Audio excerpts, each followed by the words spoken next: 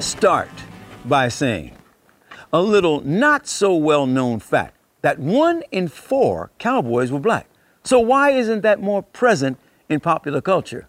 Well, we're going to discover that as we go along. Stay right there.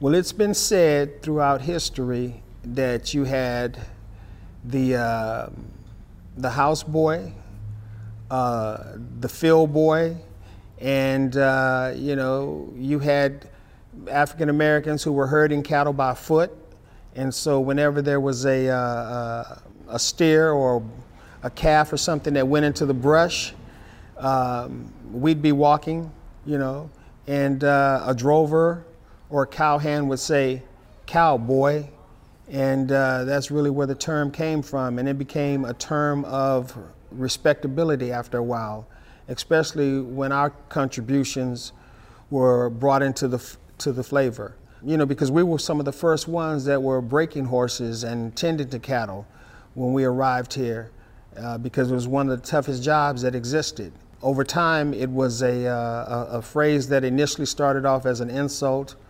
but like with everything else, we have a way of turning it into something positive. My name is Kamal Miller. I'm from Carson, California. I've been a cowboy since I was about 6 years old. I started in Richland Farms in Compton. Both my uncles introduced me to the rodeo life. And ever since then, since I was 6 years old, I just fell in love with it. Being a cowboy means, cleaning stalls, feeding the horses, even working the fields. We were the first original cowboys, here. The whites were calling us boys. "Get that cow, boy. Bring that over here, boy." And when black people started to developing, they thought it was cool. Like, they started calling themselves cowboys. Back in the days, either every third or fourth cowboy was black. And they don't teach that. So it's like, it's up to us as cowboys, black cowboys, to show the culture where we came from. Most people don't know the origin of the word cowboy is the boy that used to take care of the cow. So we all know where that came from.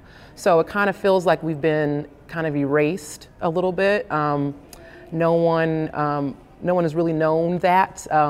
The Caucasian riders were known as cow hands, and you really don't hear that term very much. And so we made a big part of this cowboy culture anyway. We're such a huge part of this, more than what a lot of people know. So it's really nice that people are now coming out to try to start shedding more light on us. I feel like we are the originators of this.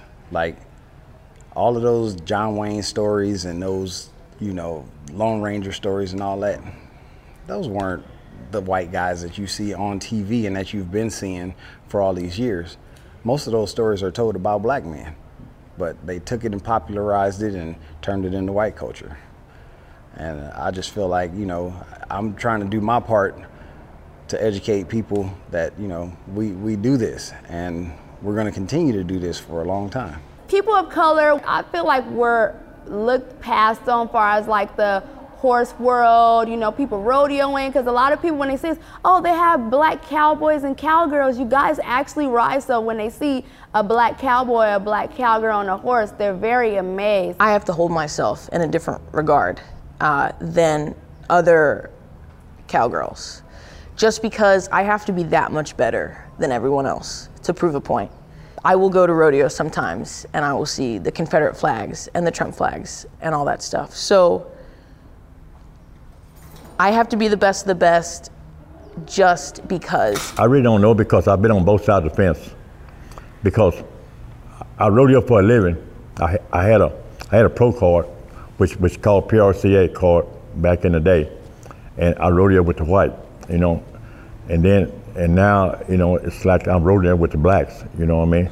But it's all the same, really and truly. Really, it's all about the money, you know what I mean?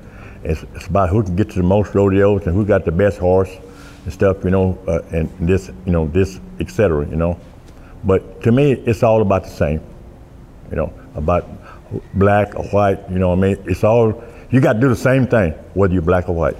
I don't think there's really much of a difference, if I could say so. Maybe someone else might have a different opinion. The duties and the job, what they did as a cowboy on a cattle ranch is basically the same. You're taking care of the cows, making sure they're fed, making sure you protect them. The duties are pretty much the same. Now, I'm sure someone might differ to say this, that black cowboys might have got the the worst of the jobs on the ranch, but getting cattle to the market is basically the same for all the cowboys. I can't say that there's a lot of difference because that's the thing about, you know, the cowboy culture from the early days. I'm talking about the 1800s. It was one of the few places that color really didn't matter, you know, because if there was a job that needed to be done as far as driving cattle across country, everybody depended on one another. And it was one of the few places that black cowboys could be a part of and not have to really worry about discrimination. Because again, the man next to you depended on, you know, your ability, and you depended on him. So I can't say that there's a lot of difference other than the fact that, you know, maybe the music. Now, before slavery, there was an earlier origin of black cowboys, and it was in Africa. Now, the history of the black cowboy, you see, began long before the establishment of large ranches with cattle grazing in the U.S. The Gambia, for example, and some other African countries were known to have large cattle herds with natives possessing innate skills in controlling the movement of the animals. See, they were not called cowboys at that time. They were just called herders.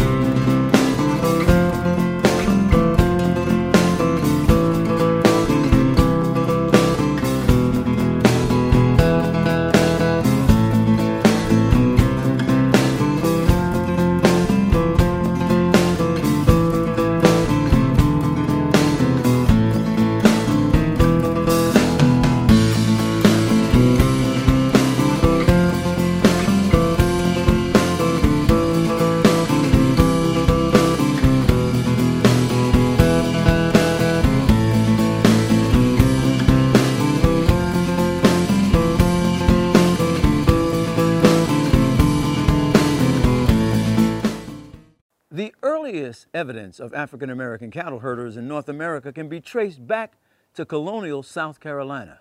Now, I had the opportunity to speak to some black cowboys and cowgirls about the history, and here's what they had to say. In 1866, Congress passed legislation after the Civil War to take a lot of those soldiers, which was about 180,000 that served in the Civil War. After the Civil War, quite a few of those soldiers needed jobs. So Congress decided to create 6 units of soldiers, 4 that would be infantry and 2 the cavalry, the 9th and the 10th. And those soldiers are going to have to do with support the expansion of the West, Texas, New Mexico, Arizona, Oklahoma. So the soldiers were going to be sent there, and they're going to be all black units with white officers. But they were not called the Buffalo Soldiers at that time. Now, how they became the Buffalo Soldiers is another story. What happened was, when they were sent out west, Native American Indians were used to seeing all white soldiers on horseback riding in. And now all of a sudden they see all black soldiers. They didn't know how to accept that, and so what they did was they associated us with something that was very important to them in their culture, which was the buffalo. And what they said was, number one was that our hair looked similar to that of a buffalo. And I can attest to that, because when I ride 3 or 4 hours on my horse, my hair starts curling all up just like a buffalo. Secondly, they said that our skin was dark like a buffalo, and I have no argument with that. That's so true. And thirdly, they said was that when a buffalo is cornered, it comes out fighting in the worst way. And they said buffalo soldiers, or the black soldiers, came out fighting the same way.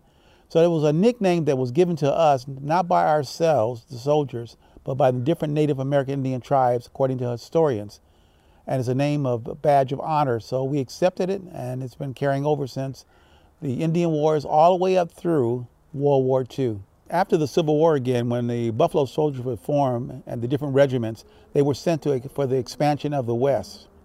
That created new opportunities for black slaves. They're no longer slaves, black men. New opportunities to have own land to be themselves as they chose to be. There were no opportunities like that. There was a point in time where they wouldn't allow a black man on the horse. We would work the fields while the slave masters are on the horse looking down at us, but now we're on top of the horse, standing up on horses. It's a powerful thing. I feel like it's true power in being a black cowboy. I think it's getting very broad now because so many black westerns and black people are really starting to develop a love for horses, you know, with the success of The Harder They Fall, Posse, and many more black westerns. The culture that has been, you know, taken away from us on film and television, you learned about it, you see all these, you know, historical, you know, figures that helped build the American West that no one talks about. You know about, you know, the Bass Reeves, you know about certain cowboys, but there's so many others, and it just, you know, hopefully from this point on, we could tell a whole lot more stories. Right now, this is a good thing that we're having right now, you know what I mean? But it used to be better. It used to be a whole lot better because I stopped going for a while and now I started back because I have a sponsor, you know? But the future, you know what I mean? It's okay. It's okay. It's a sport that where if you love to do it, you know what I mean, you'll go. And then a lot of people, you know what I mean, they go just to be going, you know what I mean, and stuff. But you take a person like me, you know, I won't go unless I'm competing. Actually, I think the future of the black cowboys and cowgirls is actually the younger generation. Just like my son, his age. My son, King Anderson, he's 1 and he'll be 2 next month. So they are the future of the black cowboys and cowgirls. We are getting bull riding banned in LA County, which has already happened, and different places, like when you join college rodeo, there's not as many